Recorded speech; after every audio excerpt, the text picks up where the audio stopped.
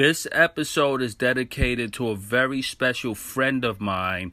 Now, I'm going to mention his name at the end of my statement, but I have something very special to say about this particular friend. When I was in college, many moons ago, right? Because, I'm Mr. Gray Hair Old Guy over here.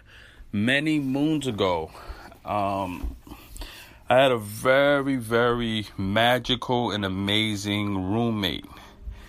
And this person saved my life on multiple occasions. And the first and most significant way he changed my life was by reconnecting me back to God and my spiritual foundation. And when he did that, the series of events that followed was some of the most mystical and magical experiences that I can't even explain right here in this forum. I mean, the supernatural and the miraculous was totally presented to me in my life, and I was truly transformed forever. Because I am a very spiritual person. Anyone that knows me, regardless of my sobriety and my addictions, I was born with the gift to see. I was born with a gift to just love. I love God. I was always fascinated by God. I was always fascinated by spirituality. I was fascinated by all spiritual doctrines. When I was a kid, I used to cry just every time they played The Greatest Story Ever Told and Jesus got beat up or something like that. I used to go into the dark and cry and pray to myself. And I love God. And somewhere in life, my knowledge of all things kind of took me further away from God, because I started studying so much that I started questioning my faith, and I started questioning Jesus, and I started questioning Christ, and I started questioning God. And then here comes this roommate of mine who, in a very kind way, one night we just was up real late just talking. And you know how that happens. You and a friend get into a really good conversation. One thing leads to another. And we started breaking day. And he was telling me that if I were to do certain things, my soul could be jeopardized. He was like, if you sin, these are the things that could happen. And I have a brother my brother was a priest at the time. And so this is like 5:30 in the morning. It was funny. I called my brother up, who's a full-blown priest. Right? I'm calling him up at his church at 5:30 in the morning. And I say, bro, I know these questions might seem really stupid coming from me to you because I'm your brother, but don't judge me right now. But are these things true regarding my faith and my soul and my mortality and, my afterlife? Can I go to a hell, or will my soul be jeopardized? And my brother said, absolutely, your friend is right. And it hit me differently at that time. And I just totally redevoted my life to God. And that was the beginning of a real mystical. I became almost like a zealot at that point. I was literally fascinated by and focused on nothing but God. I meditated, prayed, fasted. I threw out my televisions. I broke up with my girlfriend, and I studied and I prayed and I prayed. And from that became a lot of powerful things.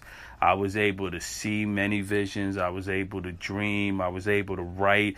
That's what spawned my poetry. My music became more profound. And I recommitted myself to God and Jesus Christ because of this friend. And this was maybe, I would say, close to 18 to 17, 16 to 17 years ago. Right? So that was the first thing he did for me. The second thing he did for me was one day, after all of this, me being young, when the novelty of being this monk wore off and I went back to my college ways, I found myself a little reckless and wild because we're young and we're in college. And he sat me down and he said to me, he said, "Pop, I don't know how this applies to you, but God came to me and told me if you didn't slow down and if you didn't commit yourself, you didn't, he's going to take away your voice."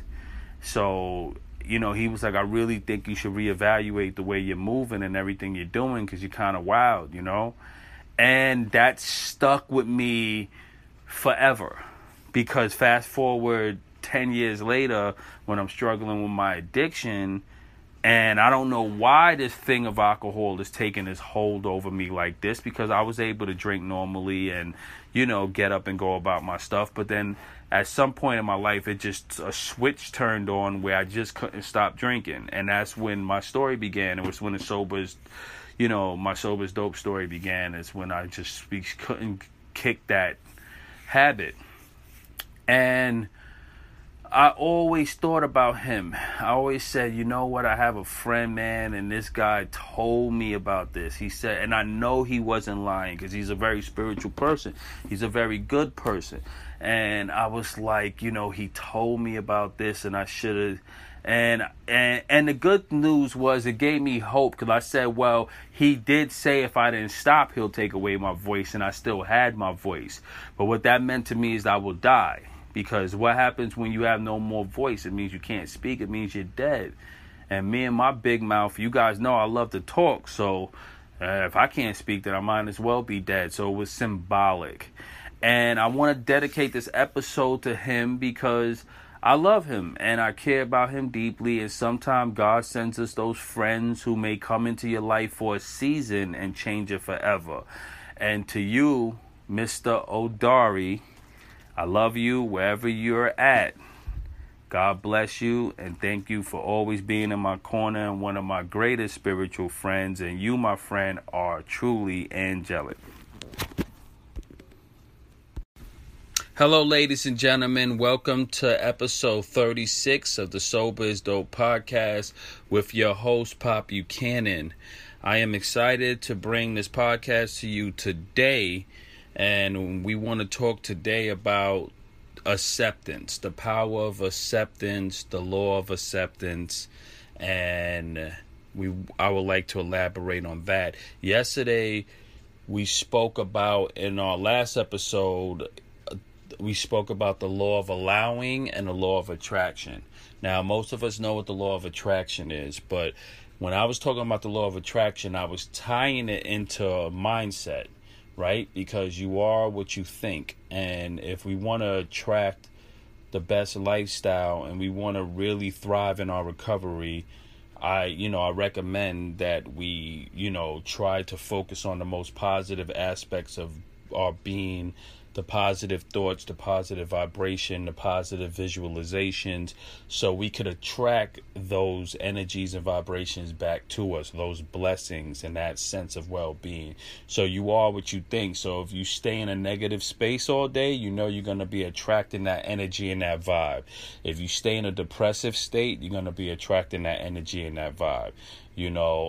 So I like to use gratitude as a medium to focus more on the positive when times get rough, because in life, life throws curveballs from every direction, and it's very important that we have things that we have go-to channels and things that we could use to bring out the best. So if I'm down, I'm going to think about all the ways that I'm happy, all of the things around me that's positive. I'm going to think about my mother and how she's healthy now after, a health scare. I'm going to think about how God gave me my sobriety. I'm going to find gratitude in my nieces and nephews, and, gratitude in my spouse and in my friends, and in you guys out there in the sober community, right? We have a lot to be thankful for. The fact that we woke up today, the fact that we're here alive with a second chance and able to talk about our recovery and our life and our future.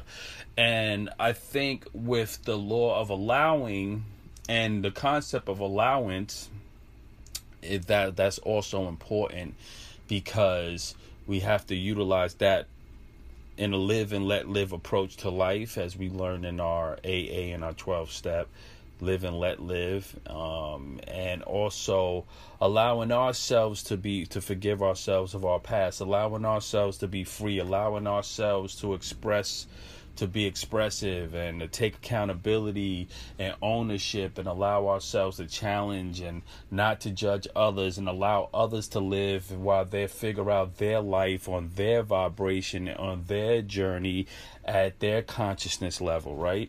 Because everyone is at a different level in life. So we can look at someone and judge them, and we all judge. We're humans. We're going to judge by nature. No one is above judgment. You know, you could front all you want, but we all have those moments where we're looking at someone's outfit and saying they're going to wear that, or someone could be carrying on in public and you go, look at that fool over there. They don't even know how to act. Or someone could be messed up and homeless and ask you for something and you get an attitude because you're judging them. Like, why don't you just go get a job? And then you got to catch yourself later on and be like, you know what? Shouldn't judge that person because I don't know their predicament, and they're at their consciousness level dealing with their life and their predicament. And I should allow them.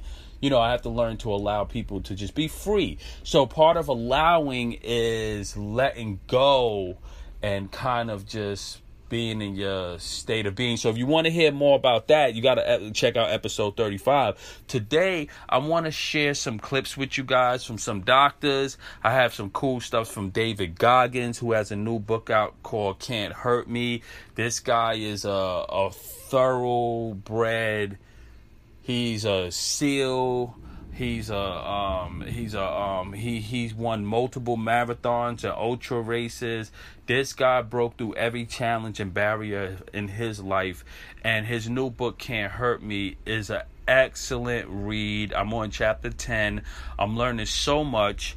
I brought some of his concepts to the community in the episode about radical honesty, where we spoke about the accountability mirror, you know, and being radically honest, and the accountability mirror, like having your own accountability mirror. When you look in the mirror, hold yourself at the highest form of accountability. Don't lie to yourself, and you know, really keep it 100% with yourself, right? That's from David Goggins, and that inspired me to do the episode called Radical Honesty. So I'm gonna play some clips from him, mainly about how to cure laziness and procrastination, but he also talks about acceptance. It's a beautiful clip because he brings it full circle. So guys, this is going to be one of those episodes where this is going to be a Sober is Dope tool, another part of our tool belt. Another item we could tuck away on a rainy day when we need it. We know we could come back and listen to this episode and the people that I'm using and their knowledge to help inspire and motivate us. In the meantime, I'm going to read a definition of acceptance from Wikipedia. Here we go. Acceptance is in human psychology is a person's assent to a reality of a situation, recognizing a process or condition, often a negative or uncomfortable situation, without attempting to change it or to protest it. The concept is close in meaning to acquiesce, derived from the Latin acquiescere, to find rest in. Now, ladies and gentlemen, this is really important, especially for us in recovery. And that means if you're recovering from any type of addiction, ladies and gentlemen, the Sober is Dope podcast is not just about substance abuse addiction. If you're suffering from sex addiction, food addiction, money addiction, shopping, gambling, you know, all type of stuff. We have all type of addictions out there. Substance abuse addiction is my focus because that's what I'm recovering from. But I'm also recovering from negative eating patterns and, you know, watching my sugar, and, you know, I'm always detoxing from something. Hate, you know, fear, judgment, and stuff like that. But in this definition, there was something here that really stood out to me. Acceptance in human psychology is a person's assent into the reality of a situation, right? Recognizing a process or condition, often a negative or uncomfortable situation, without attempting to change it or protest it. Recognizing a process or condition, often a negative or uncomfortable situation, without attempting to change or protest it. So think about that. Sometimes someone could affect us real negatively, right? And that could just send us 100% in the opposite direction. It could get our stress levels up. We'll start to become anxious. The anxiety comes in. We'll replay it in our minds. We develop an attitude. Who they think they talking to, these people could get humans. Other people could really disrupt your peace in this way. And part of acceptance is being able to really absorb someone else's negativity and say, okay, I'm not going to even attempt to change or protest it. Like, I'm just not going to let you. I accept it. I said, that's how you feel, fine. And move on. That's powerful. I mean, for me, I share a lot. So you guys can follow my storyline. I recently got a negative letter from someone that I really loved. And that sat with me for about 2-3 weeks. It really pissed me off. It really messed with me mentally. And I didn't find peace until I accepted it. I had to accept that, okay, this person no longer wants me in their life. I can't reach out to this person. I felt that I tried enough to be in this person's life, or at least let them know that I love them. I'm going to continue to love them and care for them. But I had to accept the fact that that relationship is done permanently. And that's just the reality. That's what it is. And in that way, I could find peace and they could find peace, right? There doesn't have to be a conflict there. There's no conflict. It's like it's just no relationship there no more. And that's fine.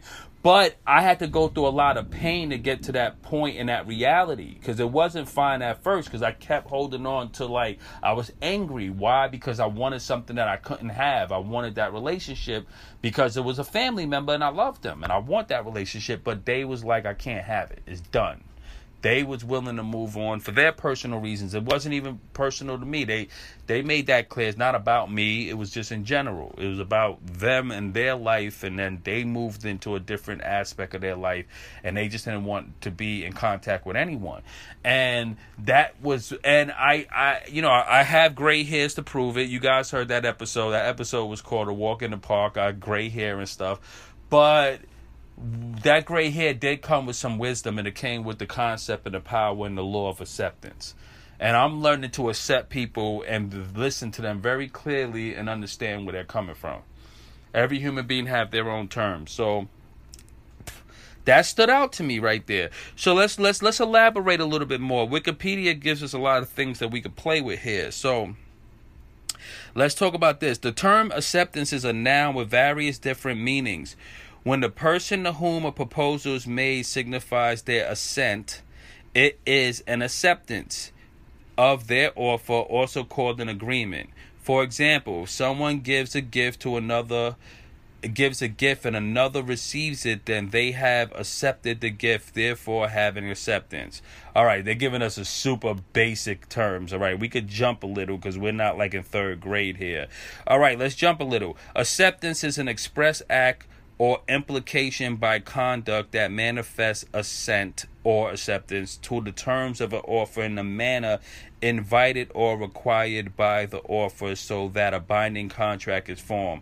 The exercise of power conferred by an offer by performance of some act. The act of a person to whom something is offered of tendered by another, whereby the offer demonstrates through an act invited by another an intention of retaining the subject to an offer. All right, so none of us are in law school, so we're going to keep it going. I think this section here where they talk about Eckhart Tolle is kind of more up our alley.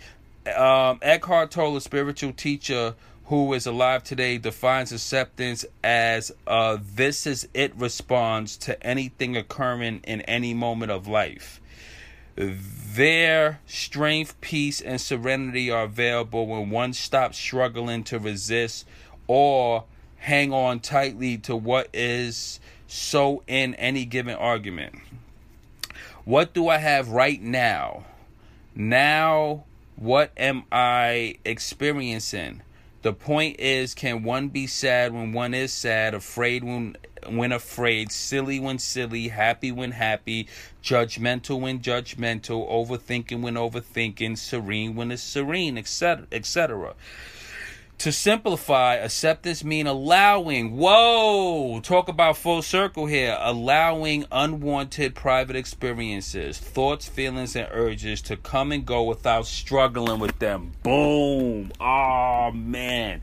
Ladies and gentlemen, this is the thing. I'm learning on the job with you guys, right? Somehow I wake up and I say, I want to talk about acceptance and how that affects me. And then I start digging online, I start figuring out aspects of the subject matter that can help us in the sober community and in life, right? And this came full circle because we was just talking about allowing yesterday.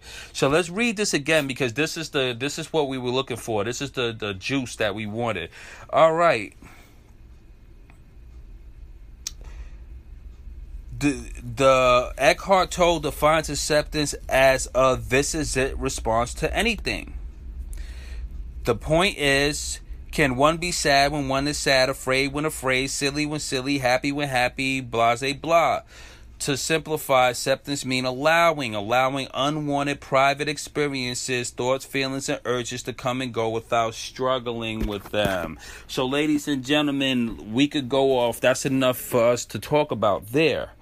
Because the struggle is exactly what I was looking for.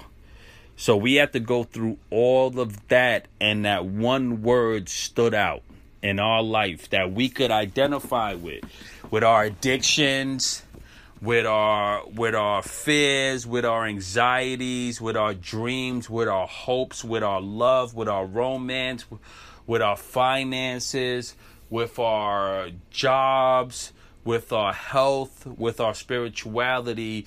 The struggle, accepting what is and letting it be. It is what it is. We always say that, and I think when people say that, it's one of those things we say passively, like, whatever, it is what it is. But we don't really understand the power of that. When you say that now, we're going to give that new meaning. Next time you subconsciously just say it is what it is, stop and say this is a moment of reflection, because that's my subconscious mind telling me to be conscious of some type of struggle or conflict, and I'm letting it go. You're making a verbal. You got to connect the verbal with the actual physical and the action. So when you say it is what it is, we have to mean it. You know what? This person doesn't like me anymore. It is what it is. I'm cool with it. God bless him. That a boy. Go in peace and love and serve the Lord. Thanks be to God. And all of that good stuff, right? Sometimes in relationships, someone just wakes up and decides that they don't want to be with you no more. We have to get to a point of acceptance where we could say, now this is the deep part. We could relate to this, because I want to bring this. I'm not going to go dig into no more deep stuff. I want to deal with this on a human level with us. Because, I mean, if I can't come to you guys from heart to heart, mind to mind, then we're not bonding, right? In a relationship, a bad breakup, a lot of us got into addiction due to bad breakups or love, some type of disappointment. Someone hurt us or disappointed us, right? And we were shocked and we were surprised, sometimes caught off guard, embarrassed, saddened, and that caused us to really have meltdowns. We get depressed, we get anxious, we go into a state of depression and fear. We pick up the bottle, we start picking up the drugs, and then we go down that deep rabbit hole of despair, pity, and sadness, right? But we never heal until we actually accept the reality of the situation. So it's very simple. We know this concept. This is a base concept, but sometimes it's tied to an amount of time. Like, it took me like a whole year to wrap my head around losing a relationship. I mean, I lost like 2 relationships in my life and I mean, if I could go back when I was younger, like a teenager, think about your first relationship, right? Someone breaks up with you, you cry, you write love letters, you listen to music, you go and tell your mom, this person broke up with me, life is over. Your mom laugh and be like, you'll be fine. I ain't like him anyway. And you're going to meet someone else new. But in reality, you will go through a good 2 weeks, sometime a month, really like in the pits until you really accept it. And sometimes how you accept it, someone else will come along and steal your attention. And then you'll start to heal and realize that, there's life after that particular person. But you don't truly heal until you accept the reality that it's time to move on. And I think that this is a tool that we need to address in life. We have to learn to accept our limitations, our shortcomings, our mistakes, our fears, and until we accept it and say it is what it is, we can't change it or transform it or conquer it.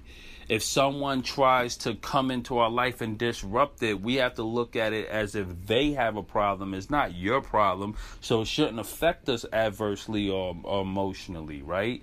And so acceptance is a real powerful point. So we went from the law of attraction, which is attracting the vibration and the energies that we want, thinking about abundance, thinking about grace and mercy, thinking about God, thinking about life, thinking about the dream house that you want, thinking about the ideal body that you want, thinking about the ideal mindset that you want, practicing gratitude, practicing love, right? And then see that is inputs and outputs, right?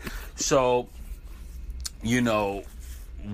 when that wave hits you back, when you get that wave and it hits you and you're like, man, my life is, I got this momentum going. Life seems to be working, right? I have my vision board, on my vision board, it says dreams don't work unless you do. And then I have, a picture of my loved ones, and I have, a Sober's dope hoodie. And then I could look up and I see, a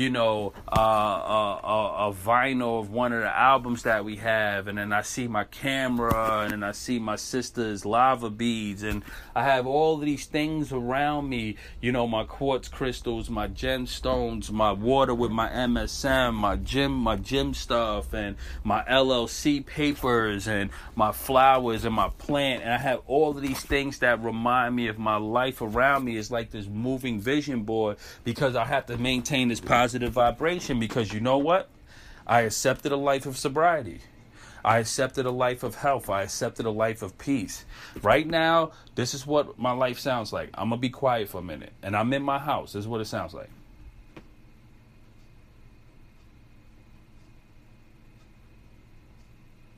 Now, for anyone who truly knows me, I came a long way, because my house used to be pandemonium. I'm talking about 365. You could hear girls screaming, women running around. It was crazy. And I'm not proud of that, but now I found peace, because my law of attraction point was sending out a signal that I want peace. I want a life where I could think. I just want a place where I could read. I just want a place where I could function, and I want to be able to meditate. I want to be able to focus. I want to be able to work hard. I want peace. And now, all of these years, without even thinking about it, this is what I hear. Peace. And it's early. It's only 8 o'clock. You rewind 10 years ago, my house sounded like Six Flags Great Adventure 24/7, right? So I say all of this to say that I'm living that, right? So I have, the secret. I sent out an attraction point, and then I got, and I'm attracting positive energy, positive vibe, and then I learned to allow myself to go through the tough emotions, because when I'm sober, I can't drink or get like drunk or do anything when I'm upset. I can't be like, oh man, this person pissed me off, now I'm gonna go have a drink.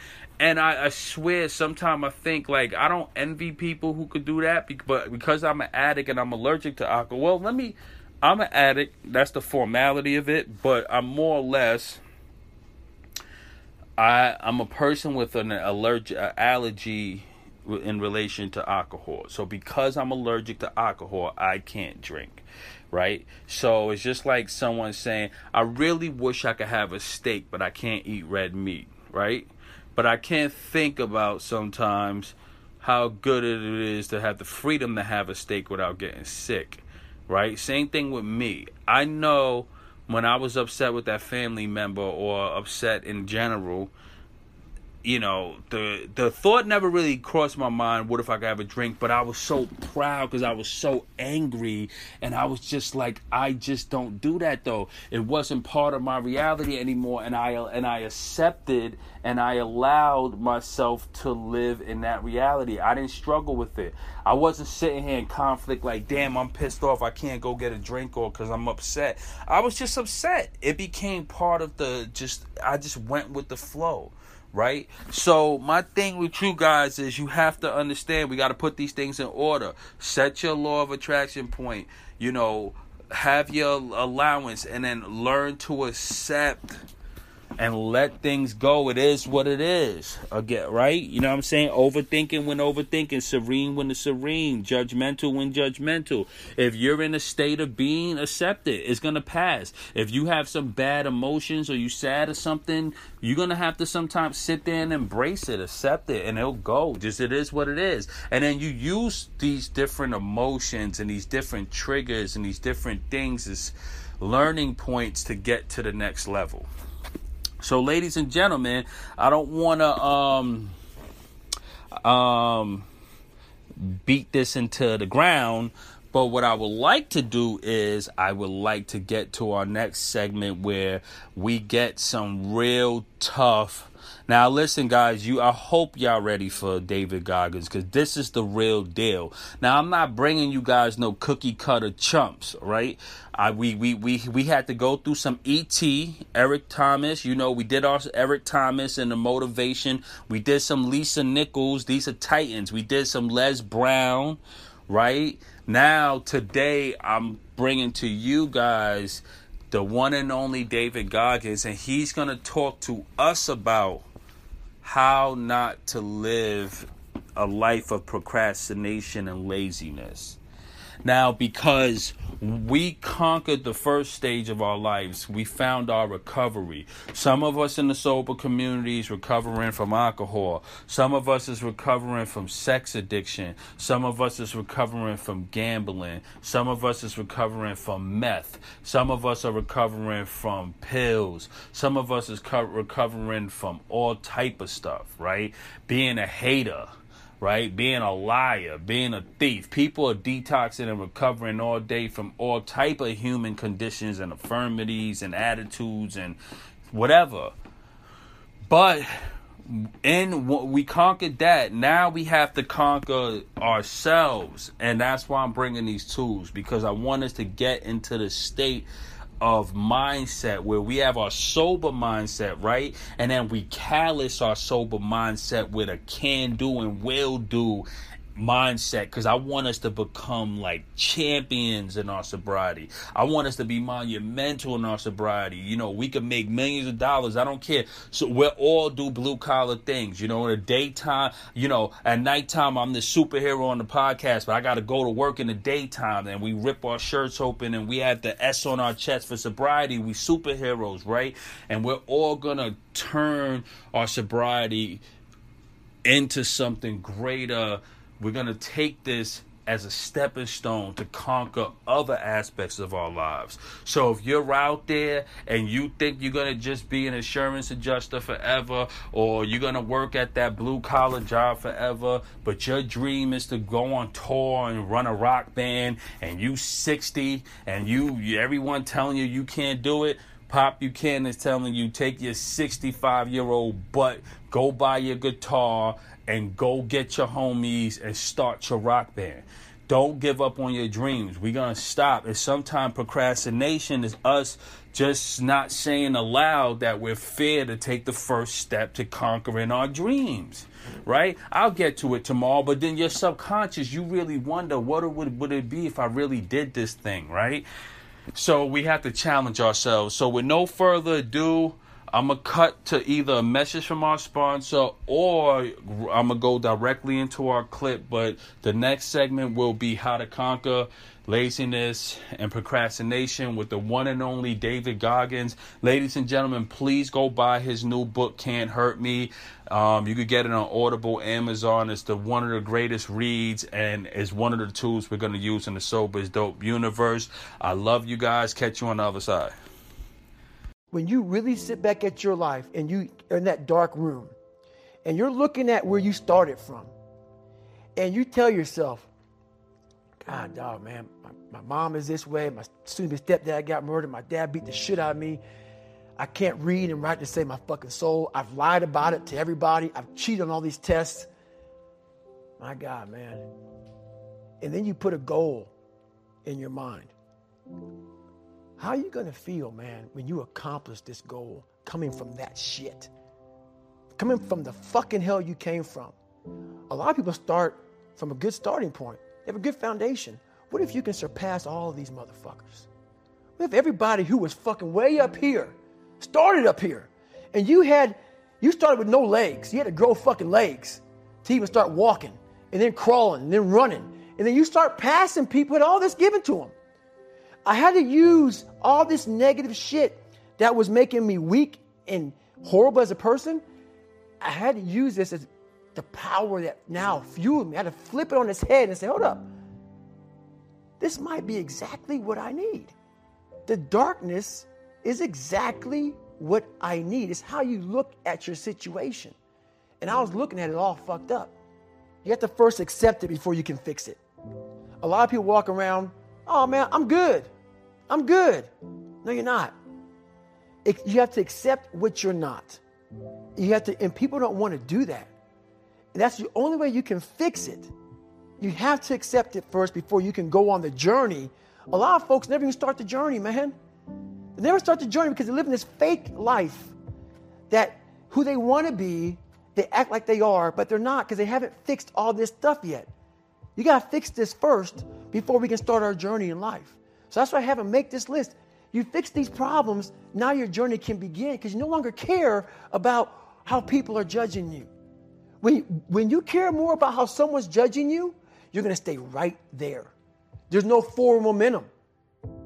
Each thing that is wrong with you has to be a focal point. You can't look at this gigantic list and say, I got to change all this shit. My God, this is crazy. No. You take off the first one. I want to be smarter. For me, that was my thing. I have to become more intelligent. I have such a severe learning disability, man. I can't retain shit. I had to now get that one thing and then strategize in that one problem.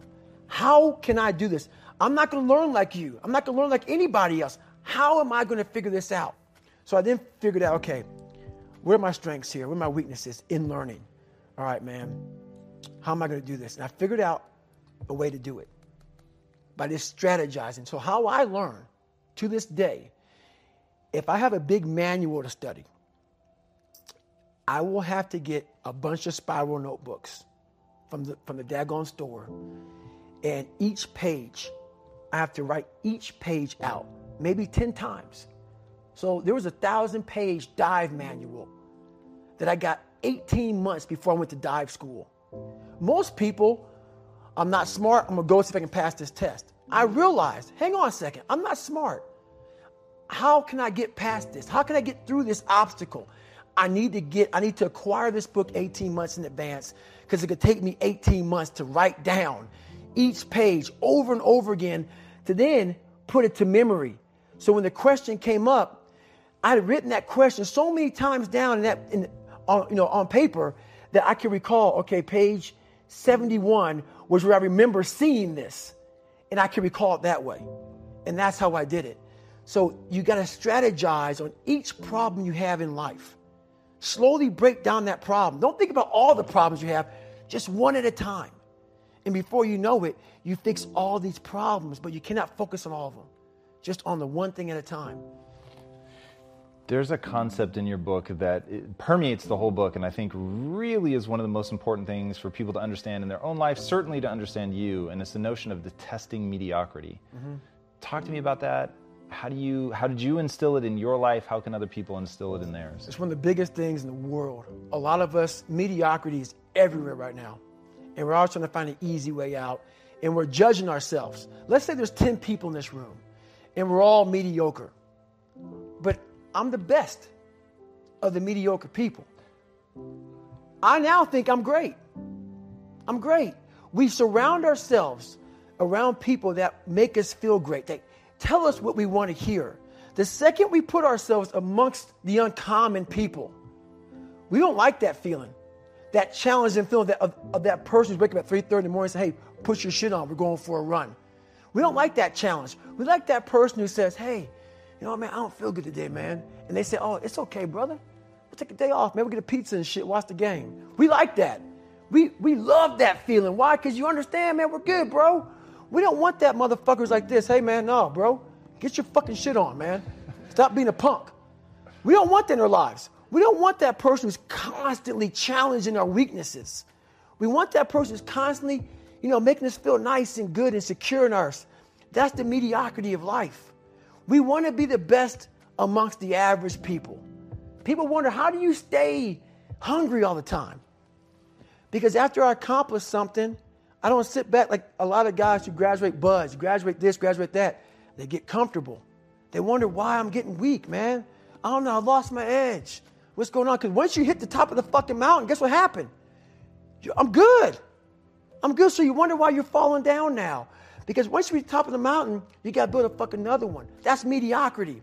There's a lot of people in mediocrity who have a nice resume, but they're one-timers, man. They hit a one-time deal. They busted it open, got a lot of money, but they're good. You're mediocre now, man. What are you fucking doing today, tomorrow, the next fucking day? That's why I'm listening to theorists. I don't listen to all that bullshit. I listen to a motherfucker who's like this, man. What's wrong, man? I'm fucking tired, dude. Why are you tired? Because tomorrow, I got to do the fucking shit again, man. Whatever the shit is that made me fucking nauseous and sick to my stomach, it made me hurt. There's no ending. And that's the person I listen to. That's the person who's gained knowledge. You gain knowledge through suffering. And on the other end of suffering is a world that very few have ever seen. It's a beautiful world because that's where you find yourself. You don't find yourself in over here. You find yourself on the other end. Like the 100-mile race I was on, I ran it for 24 hours. I found myself on the other end of that fucking race. That 19 hours, I found, wow, there's a whole nother fucking world out here that I've never even saw. But the world's in your mind. And that's what all that mediocrity is about. Mediocrity is contagious. I'm a very philosophical person. And I'm going to go there with you real quick. I believe in a higher power. Don't know the name, don't know where it's coming from, don't know anything like that. But I believe that this power, and visualize with me real quick. Let's say it's a man up there or a woman, whatever, and they have a chart. And when you're born, they say David Goggins, born February 17th, 1975 at 6 a.m. They write the chart down because they can see everything. They know exactly what you're fucking supposed to be. They know what you're supposed to be. You die, you go to so-called heaven. You arrive at heaven, I'm 300 pounds. I retired as an Ecolab guy, which is okay. It's just a job, whatever. I go up there and God looks at me and he shows me my chart. And my chart on there says you were supposed to be a Navy SEAL. You're supposed to weigh 185 pounds. You're supposed to be one of the smartest people on the planet, this, all this. You see this. And now you're in heaven, you made it to heaven, but you're like, God, Doug, I was supposed to live that life. I was supposed to live that life. And then you find out that the reason why, because we all think that if we pray on it, if we do this, if we do that, whatever, if we don't work, we just, whatever, it's going to magically happen for us. No. I believe that when I'm all said and done with, my whole job is to outwork the chart. whatever the fucking chart says about me, the all-knowing power up there, I want to get up there and say, him look at me and say, I know everything. I didn't fucking see this. I didn't fucking see this.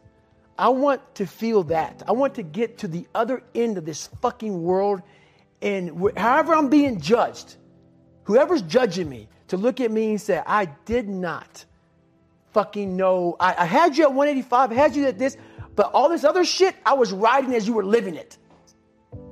I want to find more. All I can. And in that fucking sack of shit, you have to dive in that to find more. Because if you're not willing to go in there and face yourself, you're not going to find anything.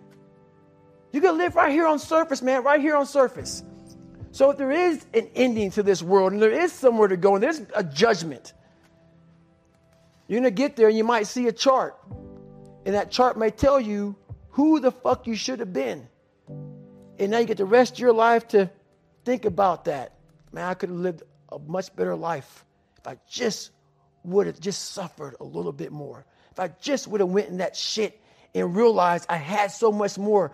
But fear and the 40% and living here versus living here, being afraid, stopped me.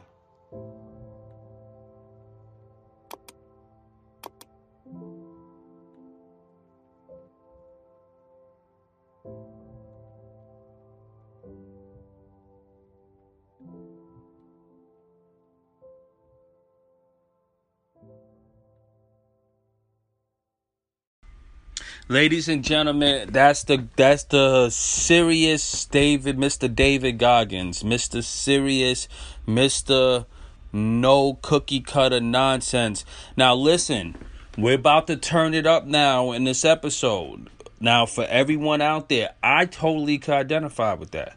There's many days where it's real easy to be like, you know what, I'm not feeling well, I can't go out, or I ain't going to work, or I'll get to that tomorrow, and I'm putting stuff off.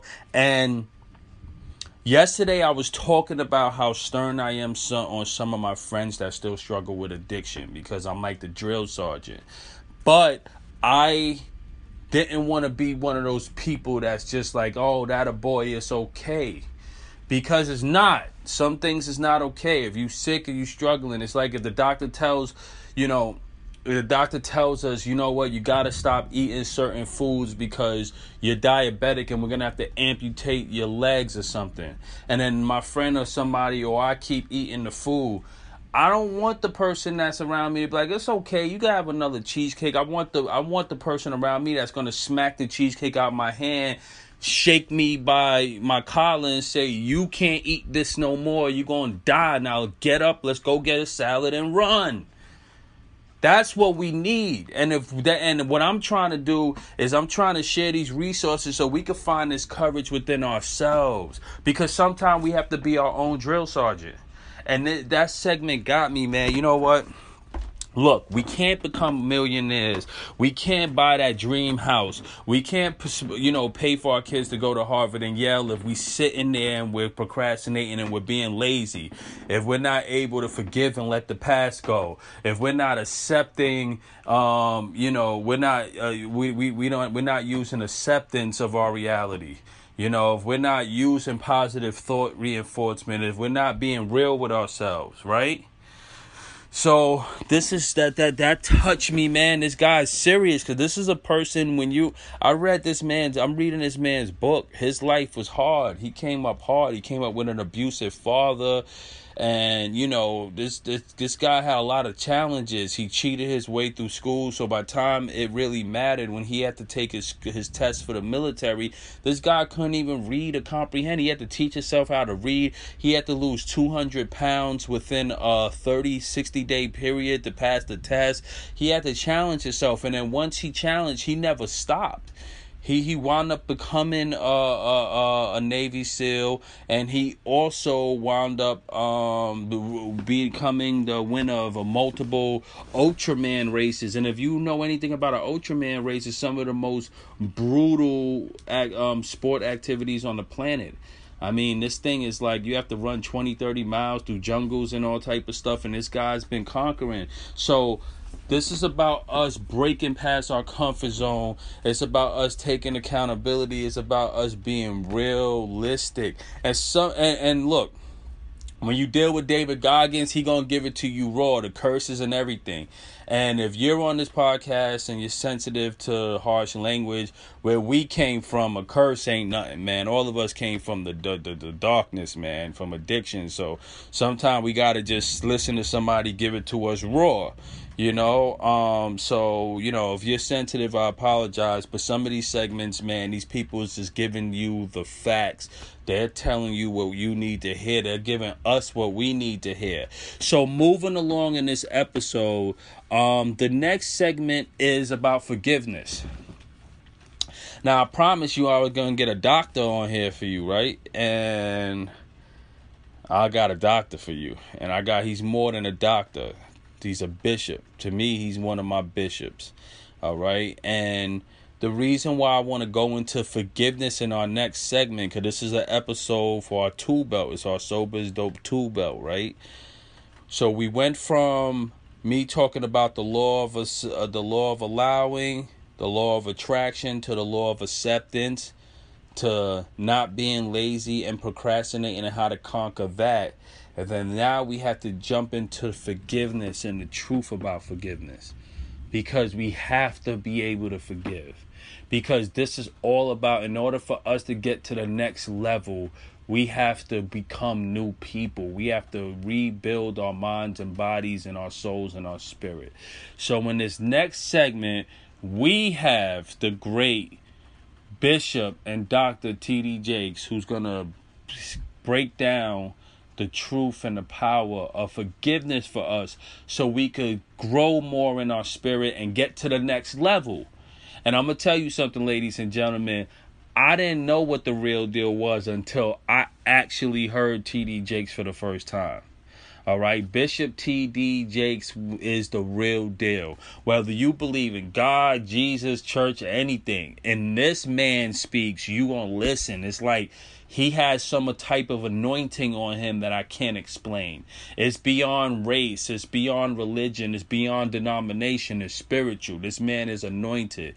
And I come from a whole family of priests and pastors. So I know, you know what I'm saying, when someone is the real deal. I'm the real deal spiritual meter. Like if I hear you, I could say this person is anointed or this person is a quack job, right? There's a lot of preachers out there that's quack jobs.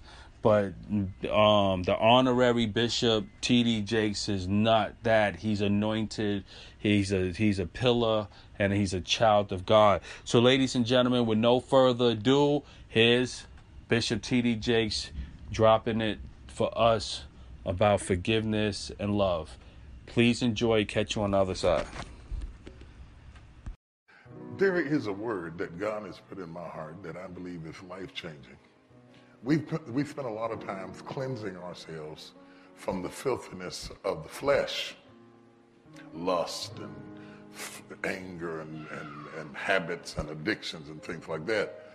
But what is deeper is the cleansing of the heart. Your God is a God of seed. He is a God of seed. Everything he does it by seed.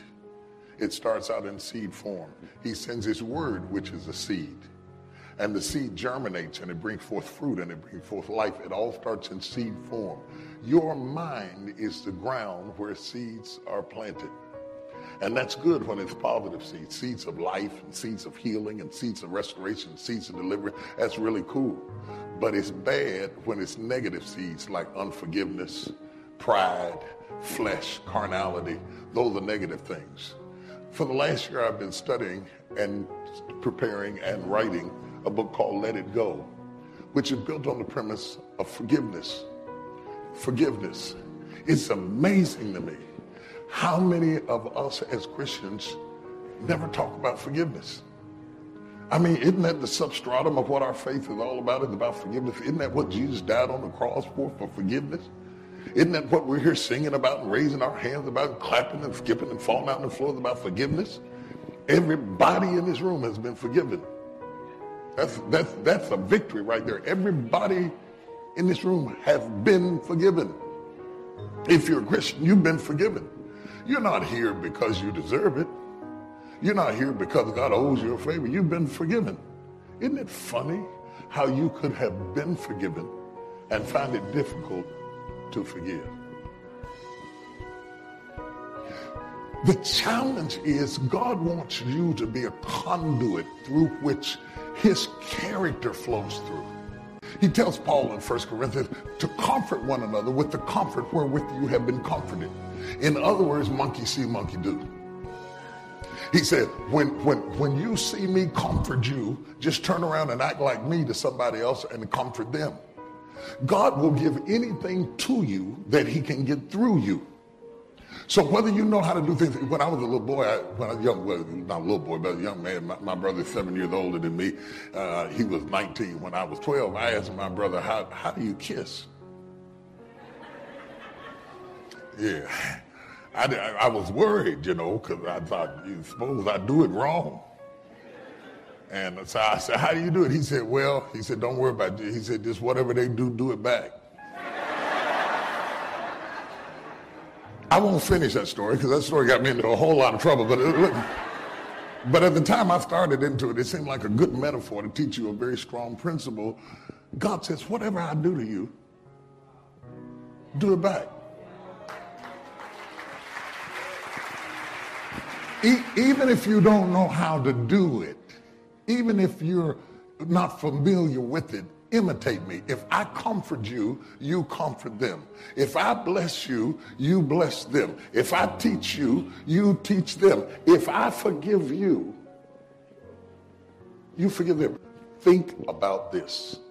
Ever since we were kids, we were taught the Lord's Prayer. Our Father, which art in heaven, hallowed be thy name. Thy kingdom come. Thy will be done on earth as it is in heaven. Give us this day our daily bread. Check this out. And forgive us our trespasses as we forgive those who trespass against us. Now that thing, I was good till we got to that. That means all of my life I have been asking God to treat me like I treat people. Do you want God to treat you like you do your old boyfriend? Oh, y'all talking now. I see. Oh, yeah. You want God to treat you like you treat that person you work with or go to school with that gets on your nerves, your last nerves. You want God to treat you like you treat your father who didn't raise you, your mother who didn't love you, or that particular sister who is always comparing herself to you. You want God to forgive you like you forgive her. Here lies the problem. And everybody cannot get it. Forgiveness is a big idea. It's for people who are big enough to see the big picture. And you know how you can forgive people who really hurt you? You can forgive people when you understand them. And this is the beginning of your understanding. This is Understanding 101. You get the book, I'll take you through the whole process, but this is Understanding 101. You have not made a distinction between weakness and wickedness. He might have been weak, but he wasn't wicked. She might have been weak and not wicked. Some things people did, they didn't do them to you. They did it to themselves, and you were a victim of their weakness. And how arrogant of you to act like you have no weaknesses of your own. Do you hear what I'm saying to you? So I want you to begin to make the distinction between weakness and wickedness so that you can begin to understand that you can't afford not to be forgiving. The Bible said, blessed are the merciful, for they shall obtain mercy. Somebody shout mercy. Now I want you to understand that whenever you ask for mercy, you have to understand you're guilty. See, if I accuse you of a crime and you didn't do the crime, when you go to court, you want justice. Because justice is a friend to the innocent. So when you are innocent and I falsely accuse you, you pray for justice. But when I accuse you of something for which you are guilty, you pray for mercy. Blessed are the merciful, for they shall obtain mercy. That means that mercy is what God releases, not when they're lying on you. God releases mercy when you are guilty. And there is something that each of you know about yourselves in this room that you are guilty of, and yet you have received mercy. My question then, my brothers and sisters, is how can you receive it and then refuse to give it? And your reason for not being forgiving of all things is because they're guilty. Y'all know, you should see what he did. He's guilty. So are you. If God had ever forgiven you, though you were guilty, had mercy, though you were wrong, then it's kind of like the kissing. Just do back what he did to you. Let it go. Let it go. The art of forgiving. The art of forgiving. You will never sustain a lifelong love without forgiveness. He's gonna blow it. He's gonna blow it and say the wrong, dumb thing at the wrong time. And not even know that it was a dumb thing. And say it over again and again, and not even know that he is ticking you off every time he says it. She's gonna be busy giving you what you used to need, not knowing that you are not who you were. And if you don't forgive her for being what used to be a good wife, you'll never see the good wife that she could be now.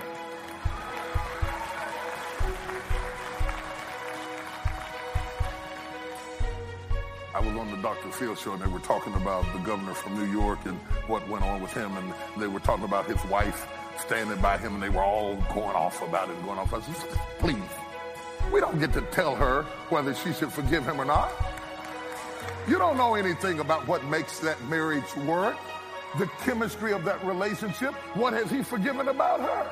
What drives two people together? How they fit together like a key in a lock is nobody's business. We don't get, just because we're the viewer, to participate in the marital process of people coming together. There is not a married person in this room that's been married a considerable amount of time who hasn't had to forgive each other to stay together.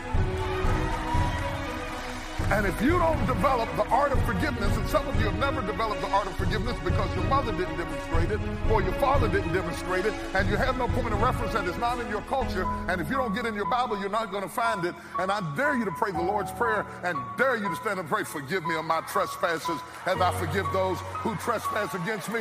If God forgave you like you forgave him, would you be saved, or would you be going to hell right now?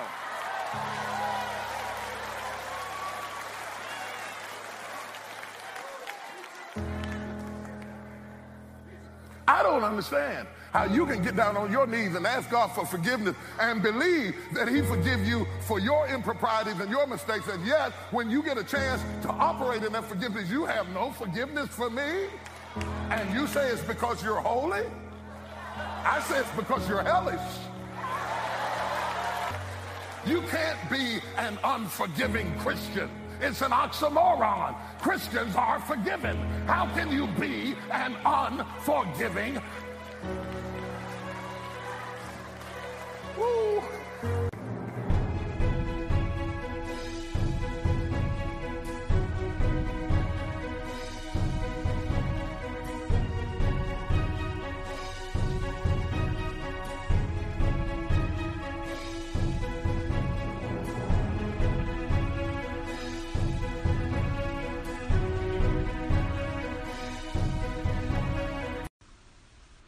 Wow, ladies and gentlemen, that touched me deeply. And, You know, I feel like God granted me mercy and gave me my life back, and I don't feel like that. God did. He granted me mercy and gave me my life back.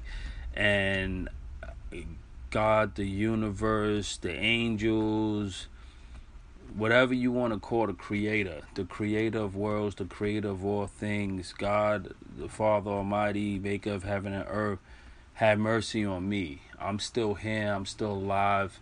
I'm lucky, guys. And I feel like, you know, my family and my friends forgave me.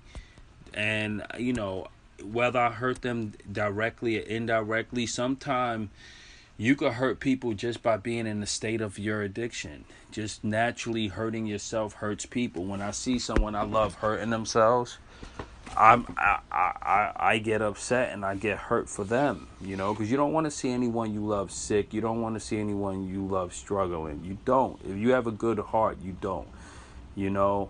So if you're out there and I just want to say to everyone that I may have some problems with, whether it's a family member, whether it's an ex, I don't think I have any problems with anyone, but, you know, I just hope if I ever hurt you out there, I just hope you forgive me. And for anyone who ever hurt me, I want you guys to know I forgive you, for real. Like, I don't want to hold no pain and no hurt. You know, I have no problems with any one of my exes. I have no problems with any of my family members. I have no problems with my friend. I have friends that did all type of stuff. I have a friend that burnt down my house. You know what I'm saying? So, and I forgive him. I have a friend that crashed my car when I went upstairs to you know, stole my car and crashed it when I was young, and I just went upstairs to drop groceries off, and he stole my. I thought I could leave, you know, my keys in the car. This is a friend. He just took the car and left and totaled my car. I forgave him. I see him to this day. There's no problem. We never bring that up. So in my life, I try to practice forgiveness, but I want to go deeper than that. Like, I really want to say I spiritually want to cleanse myself today of anyone who may have hurt me. And I ask anyone that I may have hurt, just please forgive me and have mercy on me. Because sometimes you can hurt people without even knowing it. It may not even be intentional, right? And, you know, my family and friends forgave me for any times I blew up, if I was drunk or if I was upset or something like that. So a lot of this takes courage. And I want to end this segment with one more short clip. Thank you for your patience, guys. This is a 3-minute clip on courage. All right. Remember, this episode was important. It's part of the tool belt. And this episode is the makeshift episode for episode 33 because we skipped episode 33. 33 is my lucky number, so I wanted to do something special for it, but you know, I didn't realize I had forgot it. I was just in haste, just running through all my episodes. So this will be episode 33 and episode 36. So just listen to this last clip, guys. It's on courage, and we need courage to get to the next level where we're trying to get. Right? All right. So we have to we have to use acceptance. We have to use the power and the law of attraction. We have to use the power and the law of allowing. And then we have to use the power of forgiveness. And then we have to conquer the laziness and procrastination. And all of that takes a hell of a lot of courage. So you won't catch me again to the other side, ladies and gentlemen. I'm going to play this clip, and then I'm going to end it with a great song from one of our main guys on the podcast who recommended this song to me. So the outro song goes out to them. I'm not going to mention their name. I want to surprise them. But ladies and gentlemen, enjoy our final segment on courage. Okay, and I love you all. Thank you for being part of the Sober is Dope experience. If you are part of the Sober is Dope experience, you are part of the Sober is Dope universe. And no matter what anyone ever tells you, sober will always be dope. I'm Pop Buchanan. I love you all. Catch you on episode 37. God bless you. You got to have the courage. Do you have the courage to act outwardly on what you see inwardly? Or will you die a dreamer?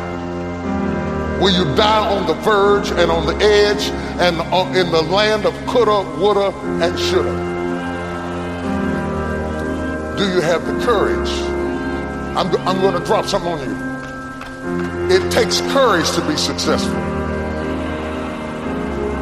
It is far easier not to be successful.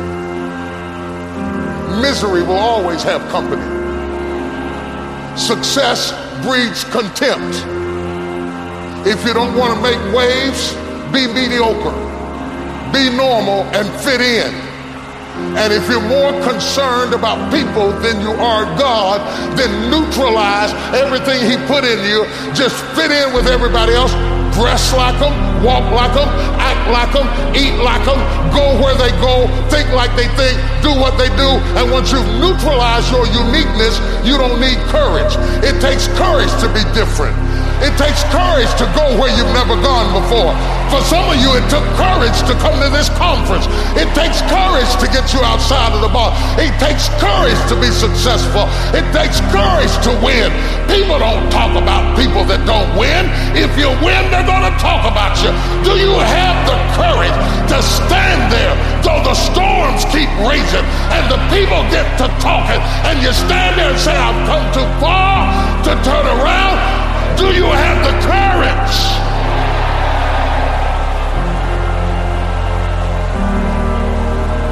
I'm going to say something to you. It takes courage to be exceptional. It takes courage to be wise. It takes courage to be rich. It takes courage to be educated. It takes courage to be knowledgeable. Because the moment you do, but you don't talk like, oh, you don't forgot where you came from. Look at you, it takes courage. And I'm just wondering, in this weak, watered down, mediocre society that we live in today, in this reality TV world we live in today, I'm wondering if there's anybody left that's got the courage to say, after all I've been through, and all my ancestors have been through, and all my parents have been through, I didn't come through all of that just to fit in with normalcy. I have the courage to go after my dream. Is there a woman left in this entire Coliseum that's got some courage?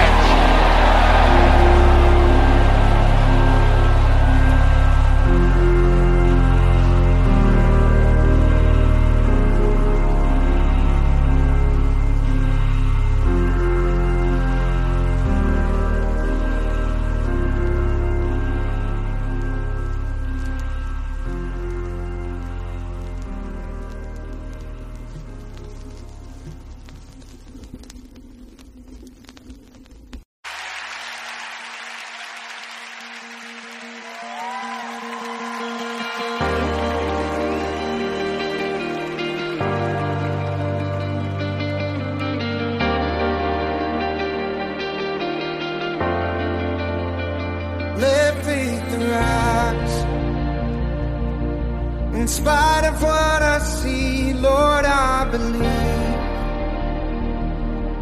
But help my unbelief, I choose to trust you. No matter what I feel, let faith arise.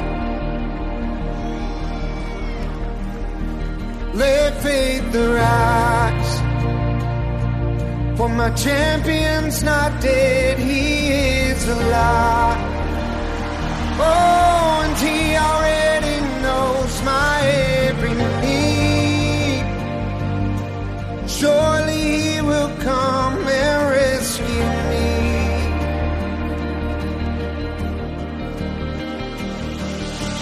God of miracles, come. We need your supernatural love to break through. Nothing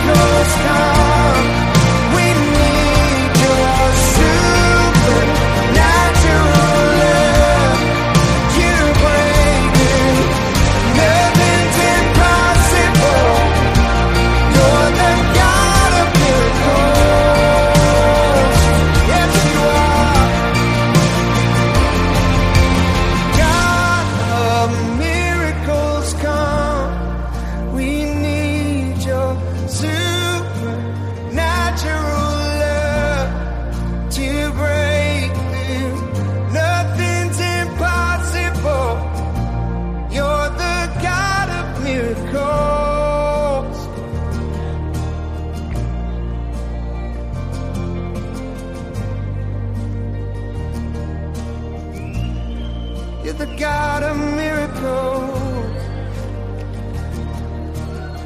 You're the God of miracles, God of miracles.